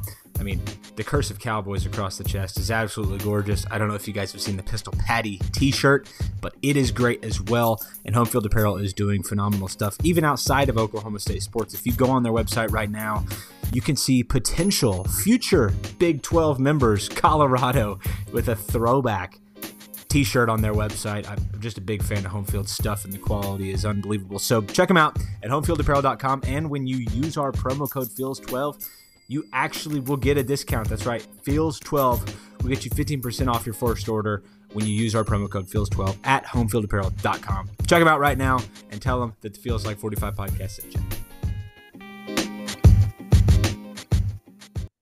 Okay, Dustin, thank you again for that breakdown of the practice you were at. It's fantastic. Loved getting to know the details. Loved getting to hear the names of these guys that we talk about, but not everybody else talks about, like Dylan McKinney. That's a name that I'm looking for. So again, thank you for that. I'll flip it back to you for a couple of quick notes, and then we will wrap this up with a quick basketball note. Yeah, Kate, there were a lot of recruits at the practice. It was really cool to see. Will Smith was there, Oklahoma State commit. He is a large man from Choctaw, the edge. We're not going to go through them all. We'll definitely hit these commits later. We'll have plenty of time next week when we don't have the full spring practice breakdown and me blabbering on for forever. I just wanted to mention, we mentioned it earlier, Jarrett Henry, the offensive tackle commit from JUCO, is now officially on the team. That takes the last scholarship spot, to my understanding. He had some offers from Middle Tennessee State and Syracuse. They brought this guy in for a visit. He really liked Oklahoma State, and this tells you that they probably knew someone on the O-line was leaving. Maybe it was Etienne. He waited. He's on the visit right now. He's going to be here for summer workouts. I don't think he's a contributor next year, but he adds to that depth. He's got 3 years of eligibility left from Trinity Valley Community College. Sorry, I didn't say that earlier. 6'6", 310-pounder. We'll see what he can do. I think he's a depth piece right now, but Oklahoma State has had some success with some of these little known guys in the past that they're able to kind of develop. They haven't had a ton of success with JUCO guys recently, but we'll kind of see if that will change up. But there were some other commits, there some other guys that committed that were at practice, so that was cool to see. But because we went so long, we'll kind of cut football for now, and we can move on to basketball. We gave football a lot of love there, but thank you for that update. Basketball, on the other hand, might need a little bit of our love because it seems to be more bad news than good news lately. We'll start with the good news. You and I talked about this. I think there were some whispered concerns that Eric Daly would end up going a pro route. There was some whispers of NIL getting involved elsewhere. He did sign with Oklahoma State, which is fantastic. He still could go pro. I don't think signing a national letter of intent does really anything with that. But the bottom line is, I think Eric Daly comes in and is probably your starting 3 next year. Maybe, depending on the lineup, could be your 4. But I think he's the guy that he puts Oklahoma State back in a position type of setting where Mike Boynton loves going positionless. I think one of the things that everybody, including myself, would like to see is a little more structure, a little more offensive execution led by a true point guard, which we'll get to. He's a guy that Oklahoma State had to have, and this is a big deal. Yeah, I agree. 6'7", 215 pounds. If you watch his film, left-handed, which always stands out. I think he's a guy that has had in some of these tournaments, you see that high shooting percentage, maybe on a lower volume of threes. So you want to see if that'll translate to the college level. But the form looks good. He can handle the ball. He looks like he can move in the post, like you said, kind of positionless. He's got some familiarity with Brandon Garrison from USA Basketball. He's close with Justin McBride, other signee in the class. And Cade, number 11 ranked class in the nation.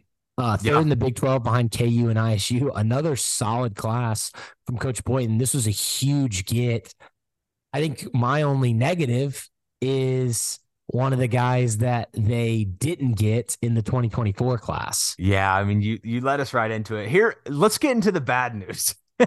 David Castillo out of Bartlesville, of all places. We've talked about him a lot on here. You should know that name if you've been listening to this podcast. And if you're a follower of Oklahoma Preps basketball, he's been on the radar for really about 3 years now. Was a 5-star at one point. I don't know if he's moved back. It may depend on what service you look at. By all accounts, he's a top flight recruit, and Oklahoma State did not land him. He actually committed today to Kansas State. I think it's a big loss for Oklahoma State. I think not only just because of the obvious connection, they were his first Power 5 offer. Actually, I think his first D1 offer, if I'm not mistaken. They were in very early, but you lose a local guy to a school not named Kansas or OU for the first time in a really long time. And it kind of signals a trend here. Brandon Garrison really is the first Oklahoma prep star that Mike Boynton signed out of high school. Bryce Thompson ended up there, but that kind of puts you in Trae Young category, who Oklahoma State wasn't able to land. It puts you in Bryce Thompson, who they didn't land the first time. There are more, but this is a concerning trend that we're starting to see unfold.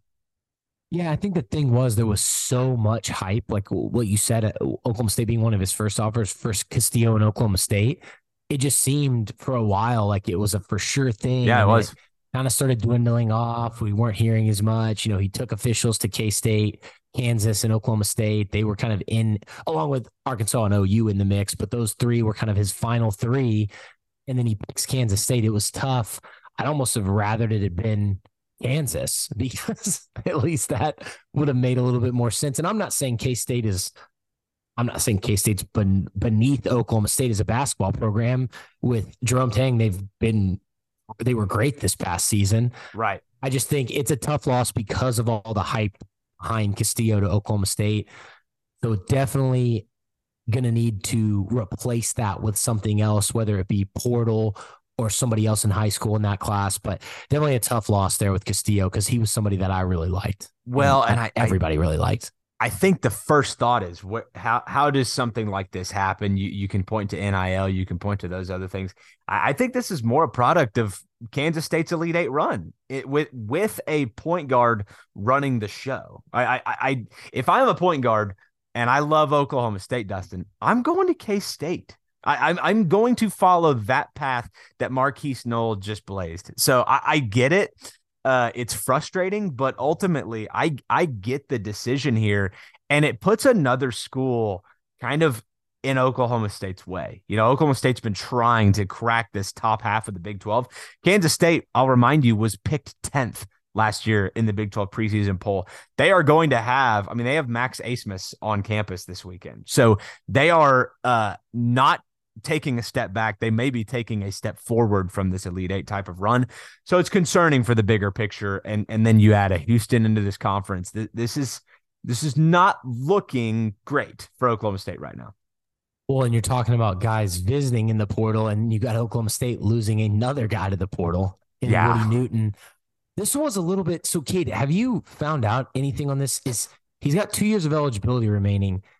Can he play right away? Or is he's going to have to apply for a yeah, everybody's applying for a waiver, and he will. The NCAA says they're not going to hand him out like they once were, but he's probably got a case to make. With the death in his family, I think he probably could get one.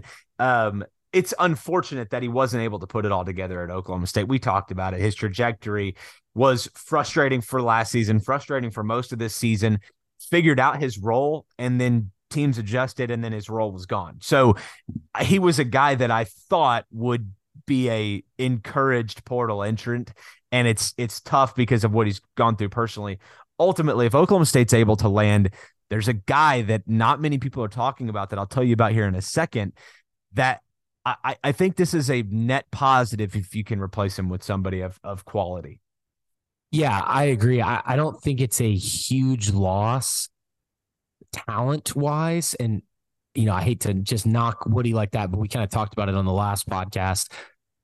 My thing is, you just got to replace him now. Now we were concerned about numbers, and now they maybe don't even have enough guys out there. So we'll just kind of see how that goes. But Kate, I know we wanted to get into the portal. Yeah, you were about to talk about a guy. We've got another guy who was supposed to come on an Oklahoma State visit, who I think we maybe have heard maybe didn't do that. It sounds like some scheduling issues. I've heard this from a couple of people, actually. Javon Small, who is a major target for Oklahoma State, would be your day one starting point guard, I think, at Oklahoma State out of East Carolina, 17 points a game last year. Was supposed to be on campus this weekend, and I think due to a scheduling conflict ended up not being on campus. They did, however, and it sounds like they're working to reschedule it. So usually in the portal, you hear that and it's like, oh dear, he's going somewhere else. I'm not positive that's the case here. It sounds like it genuinely was a scheduling issue. There is another guy that, Dustin, I don't know has been talked about. I don't know has been linked to. Seamus Lukosius from Butler. 6'7", kind of a tweener 3-4, really is kind of a perimeter 3. Played for Butler, 11 points a game, 39% 3-point shooter. This is a guy who was on campus last weekend, and I think it happened a little bit quietly, so I don't know if I'm supposed to be talking about it, but I am. This is a guy that I think would be again, position-changing type of player. I think Woody Newton gave you some of that stretch capability. I think this guy is a true 3-4 hybrid and can do either and has proven it. And I think Woody Newton, it was always the hope that he could. Yeah, we definitely need that. Right. Not only losing some of the guys, but we needed that last season. So I love that name. I love you calling that out, and thank you for doing that, because there's been some negative, not just negative news with guys leaving, but negative potential guys. Tyler Perry from North Texas, who we all know that played Oklahoma State in the NIT, he just released a final list that Oklahoma State wasn't included on. There's several guys who they've been linked to. DJ Horn from Arizona State, he's committed elsewhere. AJ Storr from St. John's, Josh Nickelberry from LaSalle, Tamar Bates from Indiana, Stephen Ashworth from Utah State, a guy you and I thought Oklahoma State was heavily in on, has committed to Creighton. So there's not that many guys they've been linked to that we know about that are still out there. And there's been a couple of new guys. We mentioned some of them last week. And then the only new one I've seen since last week is Carlos Stewart from Santa Clara. He is a 6'1", 185-pound guard, 15 points a game, 2.3 assists, 2.4 rebounds, shot 40% on 4.4 threes per game. I think this would be a good get. Looks like he's got multiple years of eligibility left. He's actually from Baton Rouge, the Dunham High School, where when he would have been in high school, I actually, family friend of mine was the head coach there, Jonathan Pixley. So that was kind of interesting. I might have to ask Coach Pixley about him, but that's the only name. So all that Dustin, to say, Cade, there is one more. There is one more. This is brand new. Noah Thomason out of Niagara. It sounds like is not necessarily near a decision, but said that Oklahoma State was one of the top 6 schools recruiting him. I'll read you these stats and you tell me if he fits. 19.5 points a game, 4 rebounds a game. His 2019 shooting percentage from 3, 43%. 2021, 36%. 2022, 39%. Would you take him? Yes, yeah. I'm in. 6'3", 195 is the exact type of player Oklahoma State needs. I think at this point, when Oklahoma State gets in the mix on some of these guys with some of the names that have already landed, because when we were originally talking that the portal had only been open for a few weeks, I think we start to see some hard pushes made for some of these guys, like this guy from Niagara, like Carlos Stewart from Santa Clara, and along with Javon Small, obviously. But if you get 3 of those guys, 2 of those 3, I think that's big time. Well, I think it also levels the playing field for Oklahoma State. Like they're gonna have a hard time pulling in guys from the portal against a Kentucky or a North Carolina. Those roster spots are filled. Like they are not recruiting the guys that are in the portal generally right now. They'll want a Hunter Dickinson, but they don't necessarily want a Noah Thomason that I just mentioned. But Oklahoma State, that is a gettable type of player. There will be guys that Oklahoma State gets. I just can promise you this, that excite us, like that will be of that type of skill set. They're going to find some. They found them out of the portal last year and got really unlucky with Russell Harrison not working out due to an NCAA issue. You never know how that was going to end up. I do think Oklahoma State's going to fill these positions, and I think they're going to fill them with the right type of player, because I think there are some guys that they could have gotten that they have passed on. And additionally, I think guys like a Tyler Perry, for example, and this is total speculation, unfair on his part, and I probably shouldn't have even said his name here, they're losing out on due to NIL. They're losing out on because some of these other schools, like a Florida with some really deep pockets that Oklahoma State just can't compete with, and that's okay. That they will get into a situation where they're playing on more level competitive ground. We'll just have to see what that ends up being. So, Dustin, I love what you said there, and I think that the panic button, I'm hovering over it, but I may be pulling my hand off a little bit because I think that they're going to find some guys. Yeah, I think we see some news before the next podcast, which would be next Tuesday. I think so too. And if it's the Butler kid, I'll feel a lot differently. But Javon Small, I would think you go land those 2 guys, this whole season looks different, I think. Yeah, I completely agree. Kate, I know we mentioned, unless you had anything else on basketball, because we went so long, and apologies, going so long on football. Do not apologize. We're gonna cut baseball, softball. We can get to them next week. Both teams are playing right now as we speak, and we'll get to the Cowboy Roundup again next week with some of the stuff that we missed this week, because there's some positives from Cowboy Golf. I know Equestrian didn't win it all, but they got close, so we'll hit some of that stuff. Questions, I think we only got a couple. We sent it out late. Sam Butchert, Bill Minat. I think we answered both of those, one in the football and one in the spring section, so thank you guys for sending those. But Kate, I think that pretty much wraps it up for this episode, unless you had anything else. Do your taxes, kids. That's all I got to say. No, again, Dustin, a big thank you to you. The breakdown was phenomenal as always. As spring practice wraps up, I don't know what in the world we're going to talk about. We need some of these basketball roster spots to get filled, so that way we can just shed some optimism onto that program, one that desperately needs it. We can be a mouthpiece for that. There's no problem. Agreed. Well, Dustin, I appreciate you, man. Thanks as always. If you're not already, you can follow us on Twitter and Instagram at Feels Like 45 Pod. You can follow Dustin at Dust Dragoo. You can follow me at Cade Webb. We will see you guys back here next week. Do your taxes and go Pokes.